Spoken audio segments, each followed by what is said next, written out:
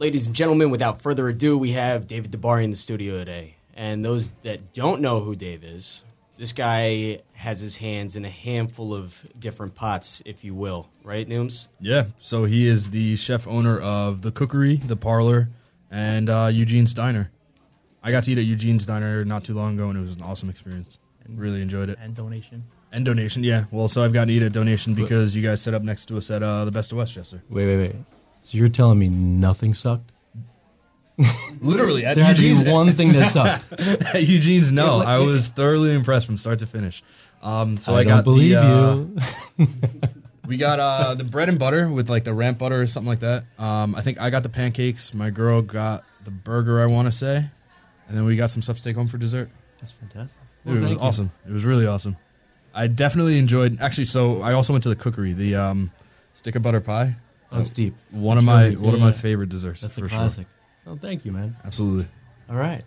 So it's off for a good start. Yeah, tell us your story. So how did you get started with so many different concepts? Because I'm stupid, first and foremost. Look,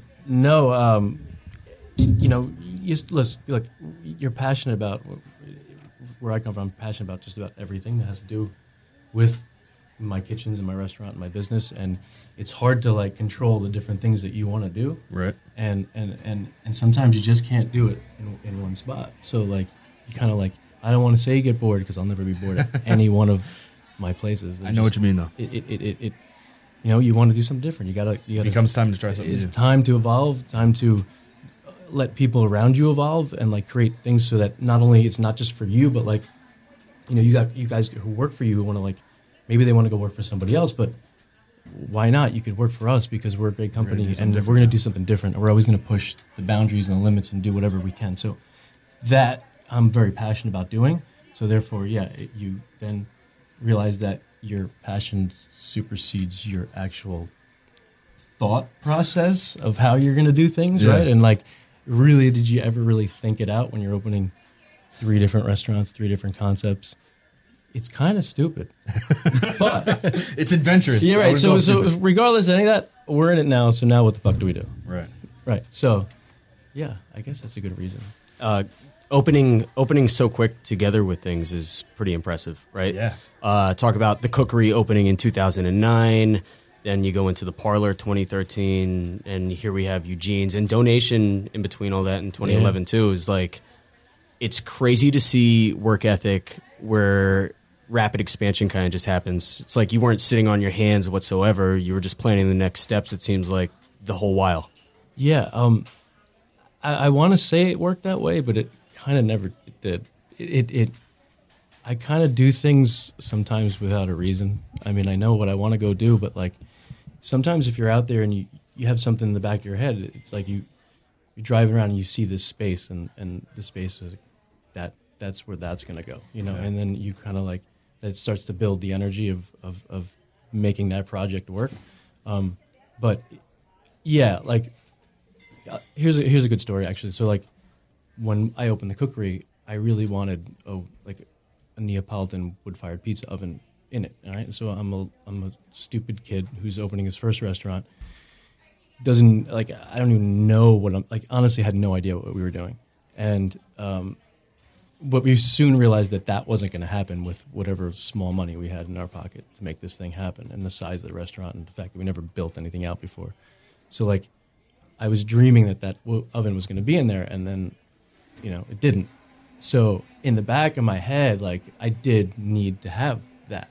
2 years into the Cookery, I had this idea. I met this guy who's building these ovens, and we decided, like, it's time to have a food truck. And for a reason also, because the Cookery we were so small, we couldn't do a lot of catering, and I didn't really like to do a lot of catering at that point. It wasn't my thing. Like, I don't like buffets. I'm like a hot, fired up chef, blah, blah, blah. I don't do that shit. They'll say that. They don't realize that that's where the money is. But yeah, after that, it takes me a while. But so we said, let's make our catering this wood-fired mobile pizza oven that then we can then, kind of become more part of the community with farmers markets and, selling to people and going to farmers markets and festivals and just, being almost sort of a great thing to almost,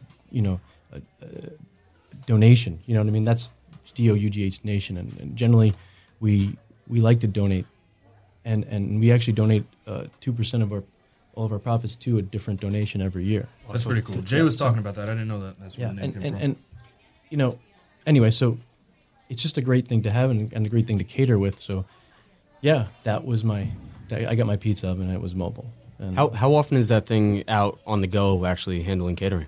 you know, during the busy season, which is basically the summer all the way to fall, we could have 2 or 3 parties on a Saturday, a farmer's market on a Saturday, a farmer's market on Sunday morning, and then another 2 or 3 parties. And it's all really about the weekends, and then we're off doing something else, 1 or 2 pops during the week. But yeah, it keeps us busy. Sure. Yeah. And two, food trucks are all over the place at the end of the day. Yeah. What's the food truck gathering that happens down in Queens and Brooklyn? Oh, not Smorgasburg. Smorgasburg. Yeah. Thank you. Is that something that you ever look to even take part in or do some type of special event just for fun? No, those things are. I feel like we have such like a good presence where we are, and we enjoy doing that, like just kind of moving around and doing a farmer's market and kind of picking, choosing where we want to be, and sort of being part of the community. And you really do get a lot of great business and a lot of repeat business, and it feels good. Like I don't actually feel the need to go worry about like Brooklyn or New York City or. Sure. We're building Westchester. Yeah, exactly. As well, are you guys? Also, too, in the talks of while we're on subject of the food trucks, how much of I guess a bitch is it to get the permits required to set up in all these various locations? Is that I didn't find it to be that problematic or hard. Is that as simple as filling out the application and? Yes. I mean, it's really basic stuff. I mean, you're setting up a small business. There's tax. There's everything else, and see, every jurisdiction is different. Like you may show up to an event, but you're gonna have to go through the sort of the rules and regulations of where you are, and you'll have to probably file a separate permit for them. There's little things, insurance, all that stuff. It's a lot of back end shit, but it wasn't that difficult to get permits at all. Health department, standard stuff. Yeah. Now opening the cookery first. Mind you, that was like 7 years ago. So. Yeah, sure. Going into the cookery first after you left under Mario Patali, right? Yeah. Was that a smooth transition right into the cookery, or was there some time in between that when you were kind of figuring out the business plan and where you're going? Long after Mario working for the Babo, that was quite a ways back. Since then I had actually was the chef of Zupa in Yonkers for a while, 5 years before I actually opened the cookery. So, that's what I was doing. I was quite a bit of time, probably a good almost, let's say 5, 6, 7 years at that point. And then going into the cookery, you must have had this plan for maybe a year or so at least, developing all the ideas and imagery. Honestly, but see, it's funny, like, I always say, like, it's really hard to plan shit because shit never goes as planned, And then you just gotta do it, and then you gotta do it better, right? Yeah. Like so, I remember sitting, I would come home from Zupa late at night, and I would bang out this business plan. I'd work on it every night, for a year.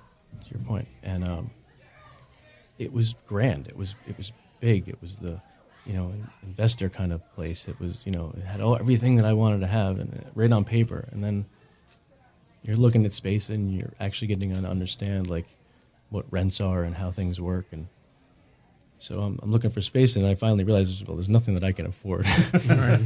So, we sort of ended, real estate agent showed us a place in Dobbs Ferry, this little spot. It was Austin Steakhouse, I think. And it was just like this tiny little thing, and didn't cost what to us was a shit ton of money, by the way, but it really wasn't anything in the restaurant world. So we just figured this is the place that we can make work. But it was never going to be what I had on paper. Not even close. It couldn't even come close to it.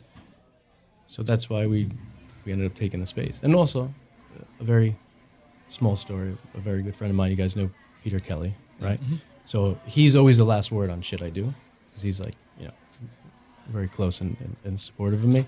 So actually my mother said, "Why don't you go ask Peter what he thinks?" that's how it works. He's the consigliere. Yeah. So, he's like, "I know the space." He's like, "Do it. It's you. It's what you need to do. What you do." And I was like, "Okay."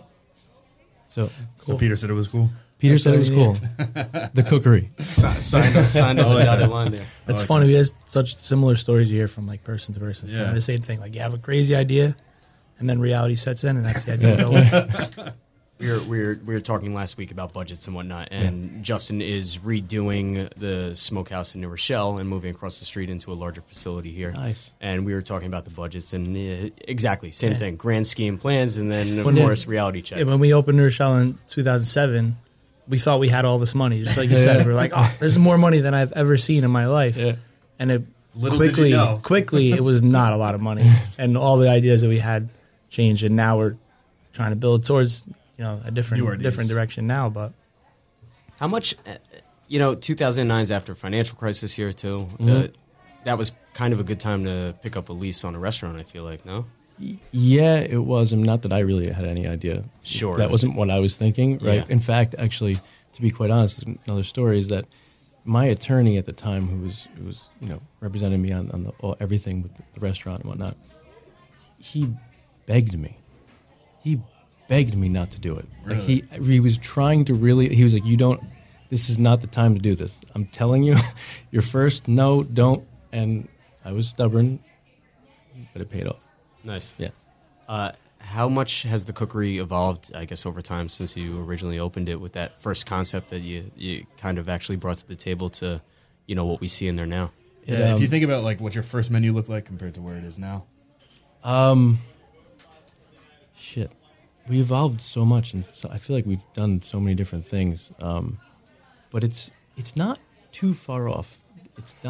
It'll never be far off in terms of what's in the soul and what people will know they're going to get there. So that's the easy part, right? But I think as a chef, you change and evolve and influence like all the time too. So like those kind of show up, in stages of the restaurant, and I think that's kind of fun. Like I remember there's a time when I was super into like Fergus Henderson and I still am, and to think that like that restaurant St. John is like that inspired me so much. It's soulful British food, and when I was so into him, that's when the cookery started to go from not just a soulful Italian, but just bringing in a little bit of something from everywhere else that really like fell into our basket, which was always sort of pushing the boundaries a little bit and doing the things that maybe some people were afraid to do, like, and that's what Fergus was doing, right? So that we just kind of like built on that pretty hard, and then and I think now it's changing into something that's a little bit lighter, a little bit fresher, but still with the same soul, and but never like really compromising in our integrity whatsoever. Like it's always going to be deep. Like that's what you're going for. It's deep, but we're just kind of like nodding to the things that even now as a human that we're going through, whether it be health reasons or sort of like just changing as an adult, as a person. Right. I think it just finds its way into the cuisine and the brand, So I like that's that. We do see, I think, a lot of these polls, and like you just said, with health in general, I can't walk up to a handful of food trucks because it's fried everything, and I'm like, where's the health conscious side of this? Like, I just shed 30 pounds. I'm trying to keep this down, right? Like, I did just order a zucchini salad yesterday, which I would never do in a million years. How was it? It was fantastic. Oh, beautiful vinaigrette. And this thing, I felt super healthy. I almost wanted to go outside and do 50 push-ups real quick. But these are things that we see that start reflecting in menus where, like, it's not just all overweight things. Now, do you see this jumping into the parlor where it is really more pizza dough heavy and whatnot? And are people asking for salad pies? Like, here's what I'll tell you. I think each restaurant, everything is affected by that, and because it's a really, really profoundly huge part of us as a society right now, and I understand a lot of it. I'm really close to it. I get it, and there's a lot of research that says this is all 8 of these fucking specialty diets, these new diets work. I get it, but then like they also don't, and it will never ever know, right? So that's the way I look at it, and but people are going, and they're you don't know if you're serving keto, or you don't know if you're a certain celiac or gluten free or whatever.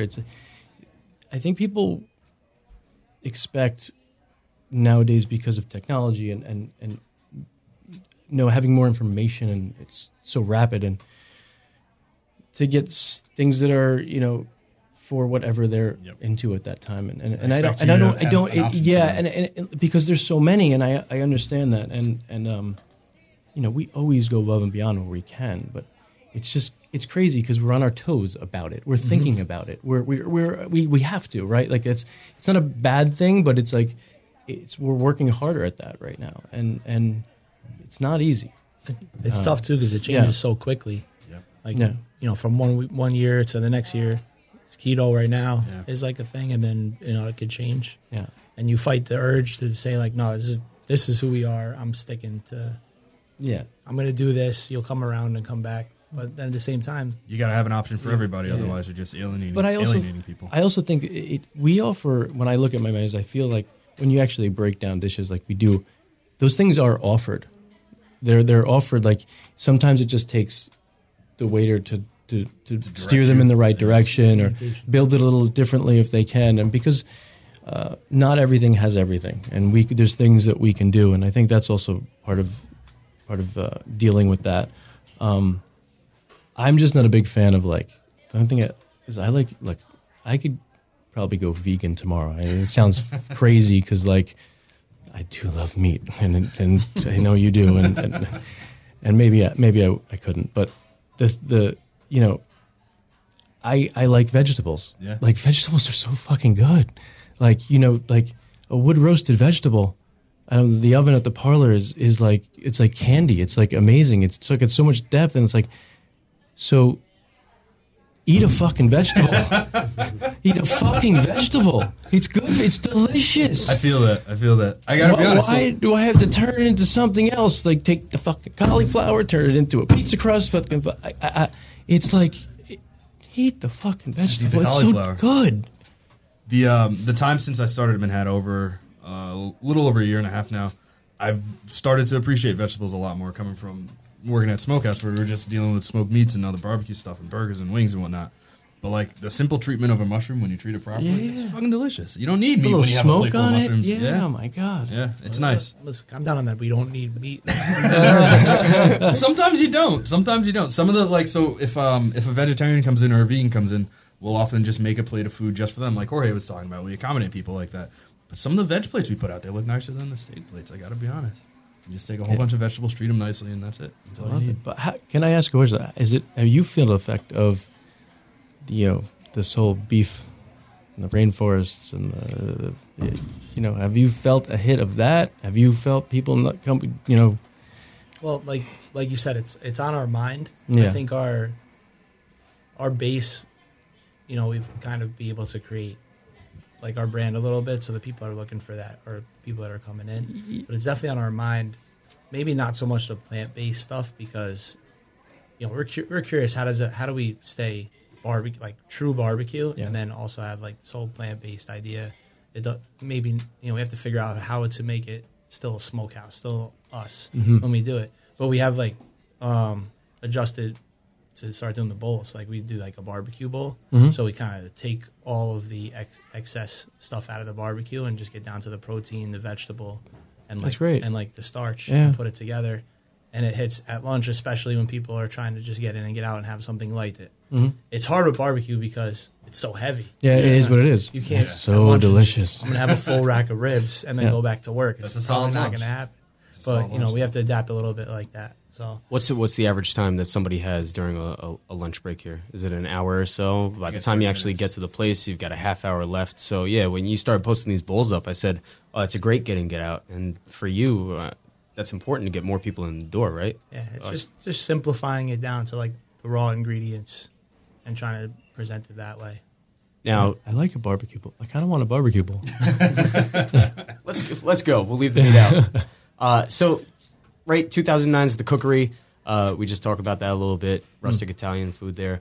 And then you said, no. I love pies, though. Let's get the parlor going, right? 2013? Yep. Donation somewhere in between there, though. So right. So it was cookery, then donation. So we were, operating out of there, and that was our, And then there was, I think because of the success of that, and that we really got great, amazing feedback, we said there was a space available in Dobbs, and it was a small space, and I kind of looked at it, and it kind of felt like it should be that little pizza spot. And so we decided to, put the same oven, same style right into that location. And they are very much brother-sister restaurants from that kind of almost gritty aesthetic to some extent. Yeah, totally. The parlor's like, I always say it's like Neapolitan pizza in a Lower East Side punk venue. The first time I walked in there, I order a pizza, I sit down, and I order a drink, and we'll come back to this in a second. But the drink was already pre-batched for me in a little flask-like bottle. I think it actually was the bee's knees. But then I get the pie, and it's presented with these scissors, and scissors just cutting the pie up right here. Where'd that come from? I mean, it's fucking common sense. I got so much fucking shit for that, and now they fucking love it. It does make sense. Dude, first of all, you cut it in any size you want, right, to start. And then it's like, when you've just about, had enough and you're not going to do anymore. I actually watched someone do this at the bar yesterday that I was talking to. It was fantastic. You do that, you just snip a little sliver, right? And then you eat that, right? And then like 2 minutes later, you just snip a little sliver, right? Until the whole fucking thing is gone. But I think it's playful. It's kind of, it's a little, gets the customer a little bit more in touch with the kitchen in terms of being, hands-on, and it just makes common sense. And some people have said to me, all right, you know what really inspired me? Fuck it. You ever see Cobra? Stallone.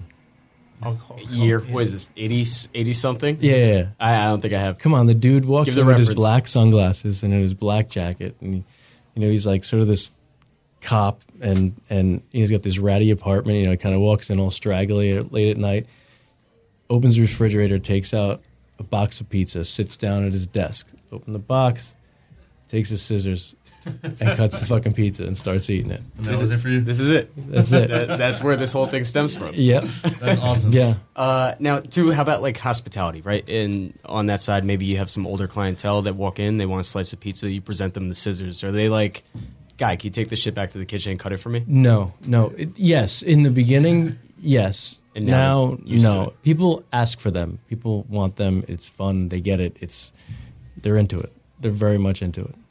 So you make your own lane and you retrain the people to expect something else. Yeah. Which like is best case scenario. Which is important in restaurants in general. I mean, let's circle back to you here, Just. When you develop the delivery counter, so not the delivery, the pickup, the takeout counter, right? Mm-hmm. People were coming in to pick up their orders so often that it was kind of, I guess, just becoming not a nuisance, but in the way of the actual service, where you put this thing in the front of the restaurant where people could just come, pick up their stuff, be out just like that, no? Are you referencing Mamaroneck or New Rochelle? Mamaroneck. Okay, yeah. Because New Rochelle was the pickup counter first. Yeah. And then we built the restaurant around it.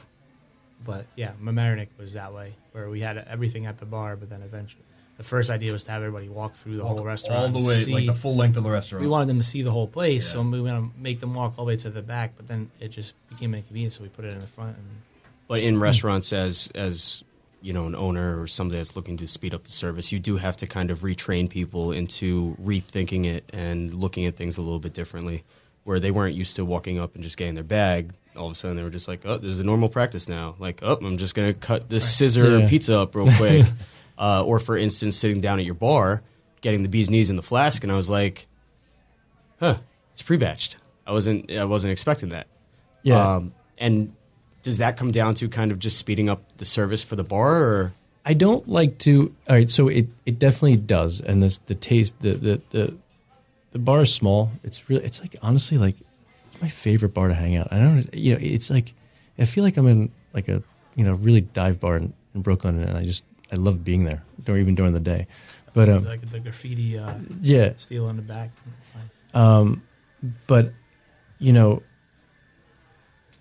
I think that what were you asking me? What was the question? I was saying just retraining people and then sitting at the bar and getting the flask with the bee's knees. Yeah, it's tight as shit back there. So like, I want to say that it was built because I don't want to say it was built. What I'm saying is it's good for it, but really the idea behind it is that you as a chef, right, and me as a bartender, or vice versa, is that we're gonna collaborate and make this drink, and it's going to be the same every time because we put some love in it, and then you put in these cute little flasks, and then guess what? It's a little bit easier for the bartender, and a lot of fun for the customer. So that's why we went that route. How often are these flasks walking out the door? Are you ordering boxes of these things every 3 weeks? Yeah, about that. I feel like that can be a common there's problem. a percentage that does leave the building. How much I really don't know, but it's not killing us. And eventually that might become a tax that's put on to bills at the end of the day, you know? But speaking of the tax too, you've instilled this 3% food only surcharge into, is it all of the restaurants? Yeah. Which is great. And we talked on that a little bit last week or the week before, and Just, you could pick up on this, I'm sure. Which part of it? Oh, talking about the 3% surcharge, in which this goes back to the kitchen, and you were discussing that. You were thinking about and yes. stuff like that. Oh, yeah. Well, we've always struggled with the idea of the kitchen being so important in the restaurant, because that's why people are coming. Like, we tell our servers, you can go out and get a rack of ribs or a cheeseburger or a pint of beer anywhere, but if you don't enjoy the experience, you're going to go somewhere else the next time. If the food is always good, though, that's what's going to bring people back as well. And there's that, we were talking about the wage gap in between, like front of house servers tend to get more money than the than the back, and they're the ones that are kind of like the consistent product. So we're always trying to look for a way to even that out without breaking the bank. Well, Danny Meyer started it with the no tipping, and that was how he was going to. Well, he's doing what he's doing. How much it's working for the rest of the people doing it, I don't think. I actually listened to an amazing podcast,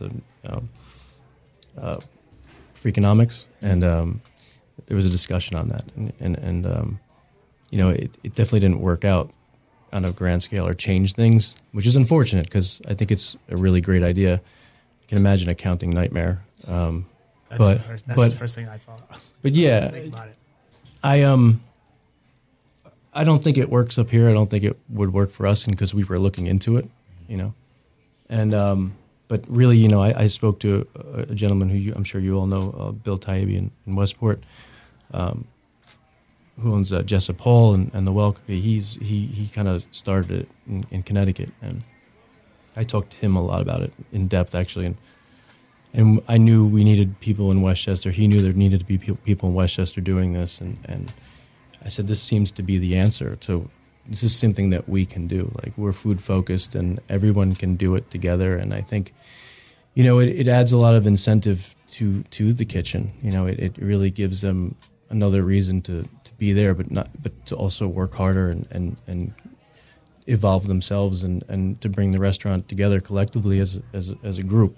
Because it's not all about one person. It's not about the chef. It's about everyone. And if we can kind of like bridge that gap just a little bit, I think it would be awesome. And my wait staff, I know, are so into it because we're a team, and they know what we put into it, and we all respect each other, and no one's really affected by it. We're all in it together, and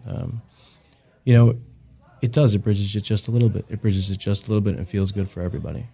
You probably get people, especially to take a little more ownership in it, knowing that that's exactly the driving force. Exactly. Jay was worried that the wait staff would actually react adversely to it and be put off that would actually come out of their money in some way. So I was going to say, now on the service side of things, and having 3 restaurants that are actively doing such, is there something that the servers are kind of prepared to tell a person that goes, what the hell is this 3% kitchen charge that I'm getting hit with here? Mm-hmm. Yeah. And it's to let them know the story about how, this is for our hardworking kitchen staff who breaks their ass every day. They don't say it just like that. This is for them. It's not a gratuity. It is basically an addition to your food portion only of the check, and super into it.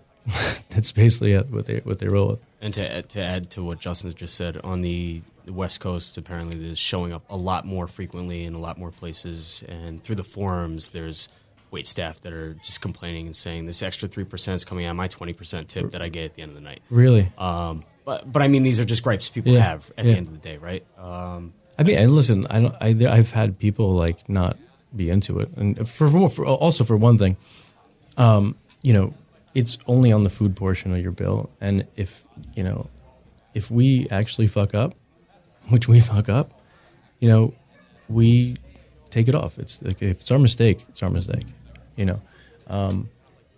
But you know, I've had a few customers here and there at each of the restaurants who just don't understand it or don't get it, and you get that. Oh, why don't you just pay them more? Well, let me explain to you. Yeah.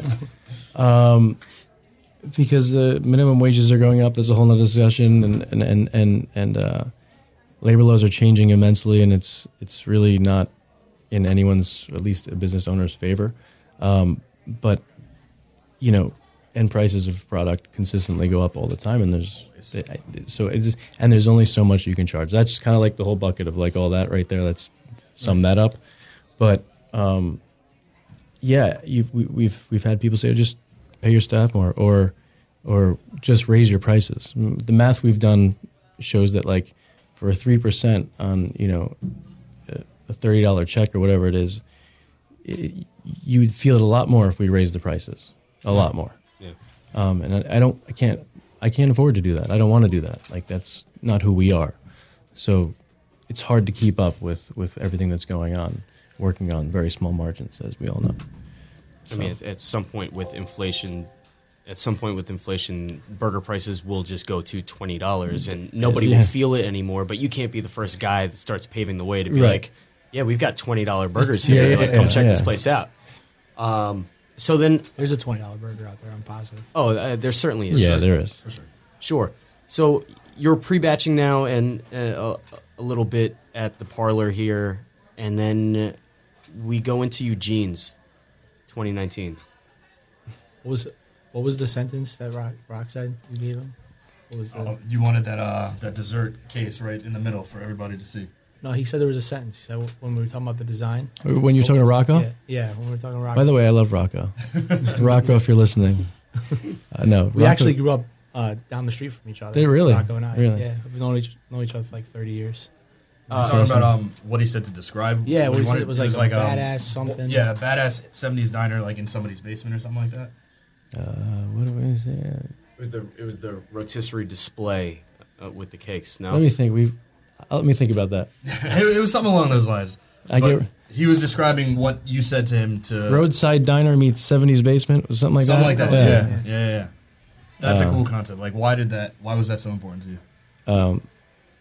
I think it's sort of okay. So first, we're designing another restaurant, and then I didn't know what to do with the design. Had no clue. First initial in my head is sort of like a rustic. What's that place? Johnny Rockets. Yeah, like sort of like retro-y, a little bit brighter, but like somehow tie in like, you know, brick and you know, some barnwood or something. And then I'm like, wait a second, this sucks. I think my wife said, my wife said this sucked too. Yeah, where are we going with this thing right now? This is just awful. And let's throw out the barnwood and the pipes and all that shit, and what do we do? And we started to think about, like, you know, where diners were really awesome and things were really fun, and sort of where the years we were born in, and kind of growing up with a lot of that in our homes and whatnot, of that decor in the 70s. And I'm like, yeah, let's roll with this. This is going to be fun. And you know what's even going to be better is that everyone's going to fucking hate it. they're gonna fucking hate. It's disgusting. It's so bad. Like how many times have you seen that cheap fucking wood paneling and just want to rip it off? You know how many people are like, you want mine? But you know, that's kind of what we do. That's great. I said, let's just own this. We touched on it last week how the trends do change over time, and like everything has kind of just become a super mashup of all of the trends over the last like 10 years, where it's like bring in the wood, bring in the metals, bring in all these things. And then I was saying that the number 1 rated bar in the world right now in New York City here is literally just a super minimalistic cafe with a dope cocktail program. So I work across the street a couple nights at, what is it? McShane's. Where do you work? Oh, really? Get out of here. Where do I work? So sometimes your guys come in and they come check me on Sunday night, and I said, let me go return the favor and go check them out. Now I have to come on Sunday night. This is fantastic. But sure enough, I had a couple of minutes to spare, so I went over and I walked in for the first time after they've been explaining to me this place, and I was like, sounds kind of crazy. Yeah, all right, let me check this out. So I walk up to the door after not realizing where it actually was, and I go, this is kind of cool looking. I walk in, and as Rocco explained last week, this little vestibule entrance kind of condenses on you, and then it opens back up again. I sat at the bar, and I wound up ordering the bone broth, which was served in this beautiful little teacup ordeal, right? That was a great way to have a freezing cold day. That was like our first winter storm that we had. But then to walk in and like just sit down and look around, I said, this is super minimalistic. Like this is literally like an old school diner. But wait, there's like 25 taps in front of me and like a full scale liquor program going on here.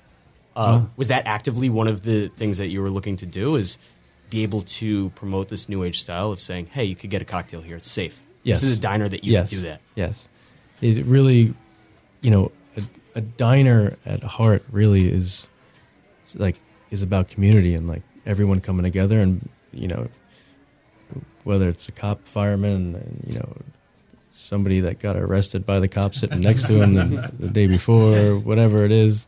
You know, everyone's there together. They're coming from church. They're coming afterwards from their parties in high school. And all this. We all did that, right? Like, but I feel like a diner is that kind of community place, and there's a little something for everybody. And yes, and just to take that feeling, and then give it that a little bit elevated, you know. And really, at heart, it's a diner inspired restaurant, really. Yeah. But I'm owning fucking diner and bar because that's where we are at heart. And you know, so that I think the idea is to not only come in and get a griddle burger or a fried bologna sandwich, but you can also have really deep bone broth and an amazing salad, and hey, add caviar, you know, and who doesn't want breakfast all day long? Yep. So you can kind of have whatever you want there, in the sense that not whatever you want, but however dirty you want to be or however bougie you want to be, you can do it. And so there's a little something, again, something for everyone. But yeah, that's how we came up with that. It's funny too, the diner concept, because like you said, we've all been there at one point or the other. After, like, I have childhood memories in a diner, different from restaurant memories. It's just like somewhere you go, and it probably connects because so much of how we eat comes from like your childhood too. Like I have so many memories from childhood eating something, and now all of a sudden that's like a comfort. It might not be everybody's comfort food, but it's just something like, for instance, shredded lettuce on my cold cut sandwich. I'm like, I have to have shredded lettuce because my Uncle Tommy's Deli in Boston did shredded lettuce, and it's stuck in my head. Like I used to sit on his lunch counter, eat this sandwich and shredded lettuce, and it brings you back. The same kind of thing with the diner. Maybe subconsciously you sit there and it just reminds you of something, but elevated. That's cool. Now, out of these, sorry, there wasn't a question. By the way, that's a hard statement. Thank you.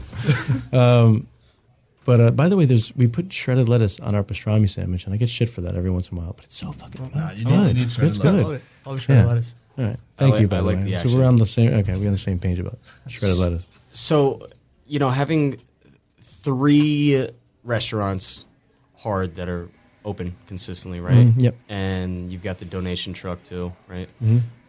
How do you not spread yourself so thin? amongst keeping all of these things in order? I mean, do you have the strongest team in the world to make sure that I like to think so. Executed? I do actually.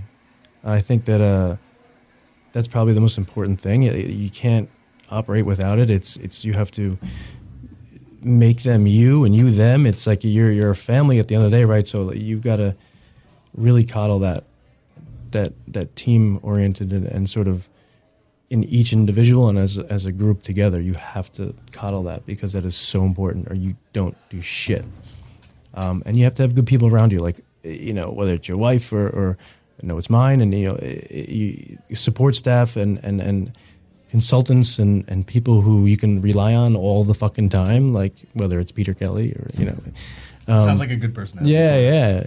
So you got to have people around you in personal and in business and in your locations, your employees. At what point did you learn to be able to just relinquish some control and put trust in somebody else? I think that's the biggest issue with ownership a lot of times, is where they can't trust somebody else to carry out the execution. Yeah, when I realized that if I didn't, I was going to fucking fail. No, that is a part where like you think about, like, you really do need people, but really it's about having that right person, and that right person is not easy to find. So in each one of my restaurants, like, we have a chef and a manager who not only, and I don't even want to say just chef manager, the whole employees, they really are like, sometimes we feel like they are us, like they get us, we get them. It just feels right.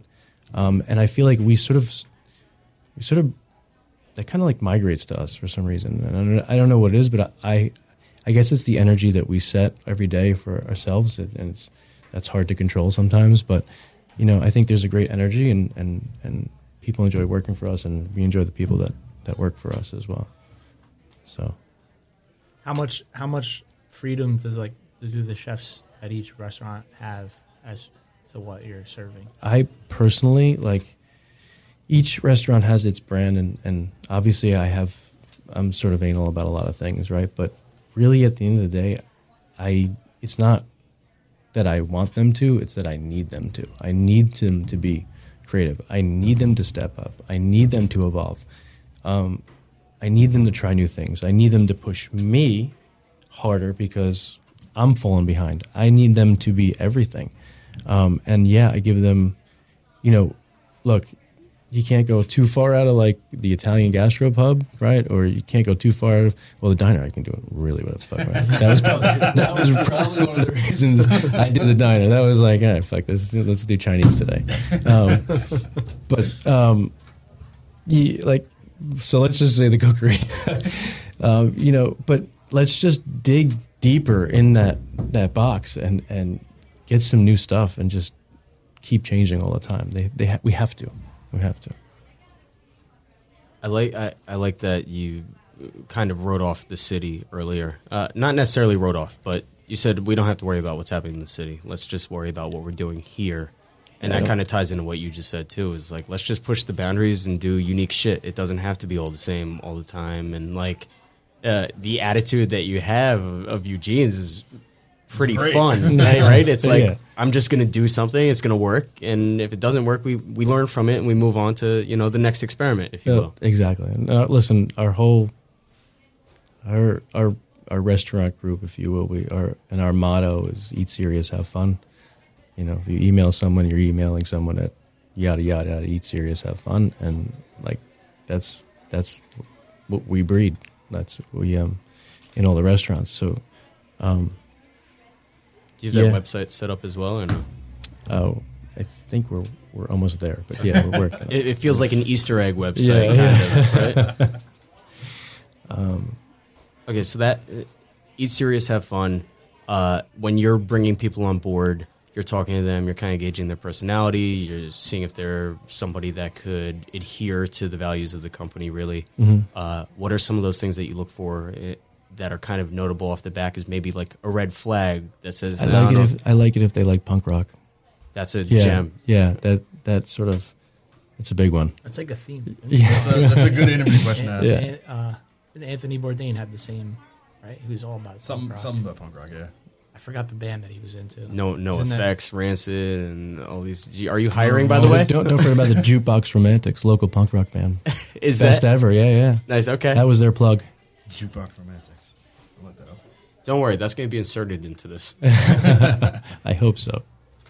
But as you are hiring somebody too, like, what's something you're definitely not looking for? That's when you're interviewing, or are you not even really doing the interviews at this point? You're There's the no dick rule. The no dick rule. Just don't be a dick. It's a good rule, right? Fair. Straightforward. Yeah. Oh, nobody's just coming up to the interview just as a full on dick. You'd be surprised. Yeah, I was about to say you'd be surprised. I've interviewed some dicks. You don't know the attitude you're going to get until you actually sit down and start talking. I think the hardest thing and the one thing we look for is passion. So, and that's hard to gauge sometimes, but that's what you really want, because that person is on board with what you're going to be doing every day, and they want to grow with you, and they want to evolve with you, and hopefully do things together. Like, that is what passion. And in the spirit of growth too, right? We're up to 3-4 places now, we could say, I guess. Future. We're 2019 now. We're into 2020. It looks like in about 2 years we might be to another restaurant. We're into 2020. No. 2019. Oh, I'm saying with Eugene's at 2019. I'll leave it at this. We'll see, but I'm just gonna try to figure these 3 fucking things out first, and then we'll see what happens. Well, is it mechanics that occurs where after the first one, the second one, you start to kind of put together this rubric where then into opening the third one, you're kind of following the rubric for the most part, so you could start steamrolling into, full-fledged 8, 10, 15 restaurant group at some point, or? Are you trying to give me anxiety? That's just the way he talks. My motto is think big. That's all I got. That's the way he talks. Jesus Christ. Always. You have some water? Yo, but so this year you guys kind of accomplished something big, being 2 restaurants getting Michelin recognition. How did that feel? Were you expecting that? Was that out of nowhere? I'm so happy you brought that up, because before when we were having this conversation, I got lost somewhere, and that was something I wanted to bring up. And you were talking about fucking the city, like not worrying about the city, right. and then it was making me think of that. But yeah, so thank you. Absolutely. Yeah, that was fucking huge. Like I really,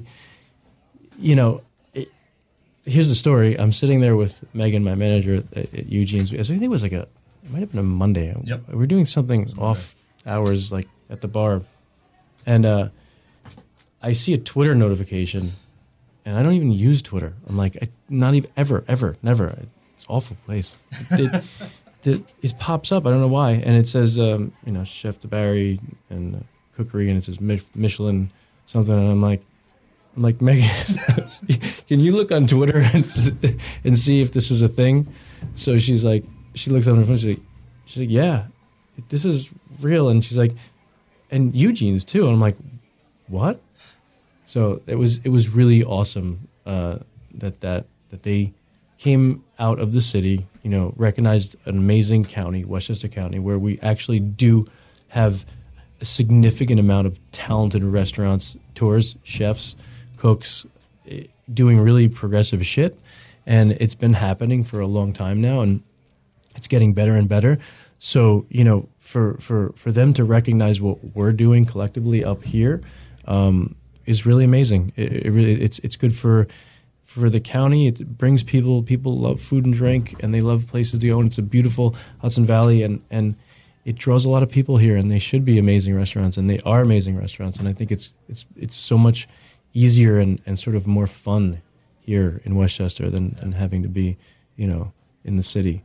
It's a lot more competitive in the city. It's a lot more hustling and just the need to get things done all the time. It's kind of horrible. And plus, I think you can actually do, honestly, I'm not to get deep into numbers and details, but I'm a small guy. Like I'm not looking to be a millionaire off this fucking thing. It's not who I am. So, I don't. Where are we going with this? Talk about Michelin recognition. Yeah, but why was I talking about? You were saying that it's a different competition in Westchester than the city is. Yes. So like small guys. So like I don't. So my restaurants are small. I'm a single owner operator.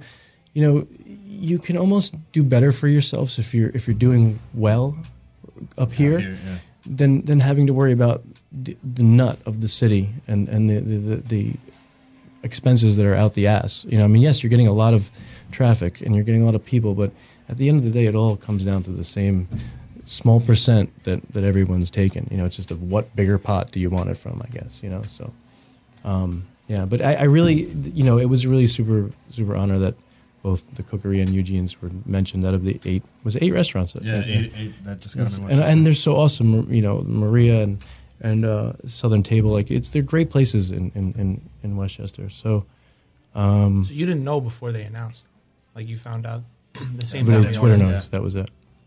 Yeah, that's cool.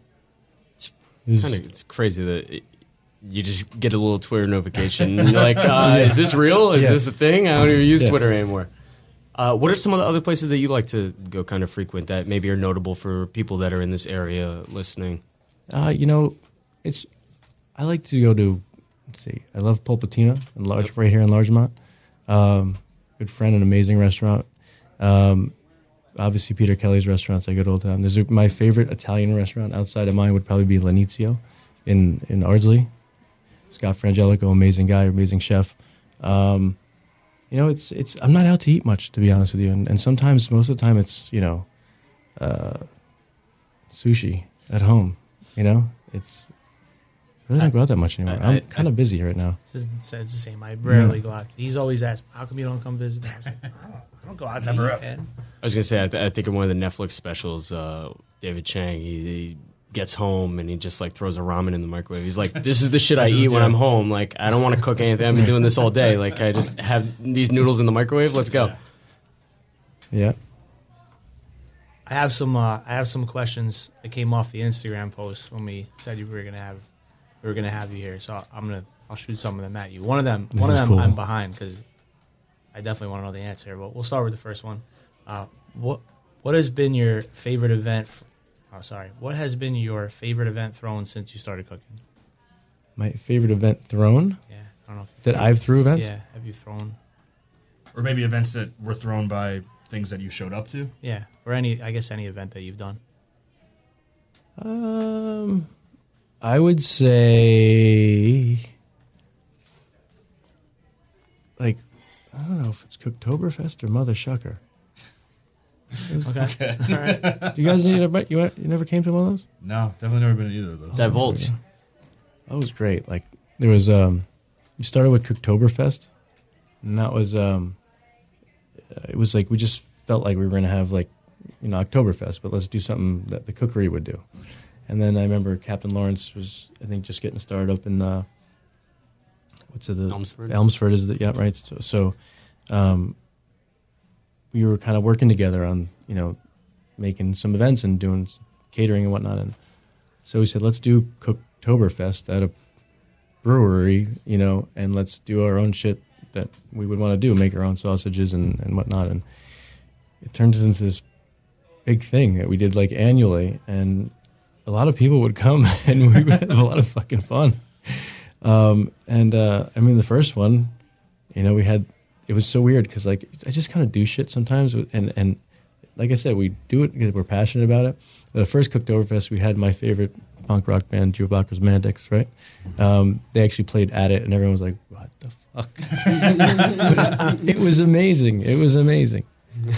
That's awesome. There you go. And Mother Shucker was? That was an Oyster Fest, and a reason for me to say Mother Shucker. Fantastic. I saw that T-shirt somewhere. Yeah, like, this is the best T-shirt. I needed to promote that somehow. All right, next question. Why did you get rid of the pork donut at the cookery? I had that donut. It was super good. And I agree if it's not there. I went with my wife and I couldn't get her to eat it. So the first time we had that was at the Hudson Valley Paired at event. The Paired. Yeah. So we had that, and we also had the Twinkie. You guys did the Twinkie, right? Hold on. I think. Can I have help? Sure. With answering this question? Sure. Yo, why did we get rid of the pork donut?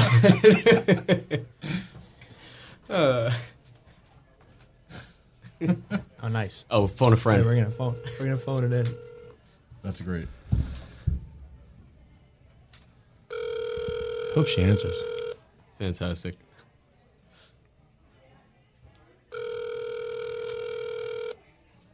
Yeah. Yo, hey, listen, you're on speakerphone. I'm on this podcast. Waiting on fries. So you're on air right now? I'm on air? Yeah, Okay. you're on air. This is Chef Sajan, everyone. Hey. Sajan, What's going on? so they're asking me questions that were posted on Instagram, and one of them was, why did we get rid of the pork donut?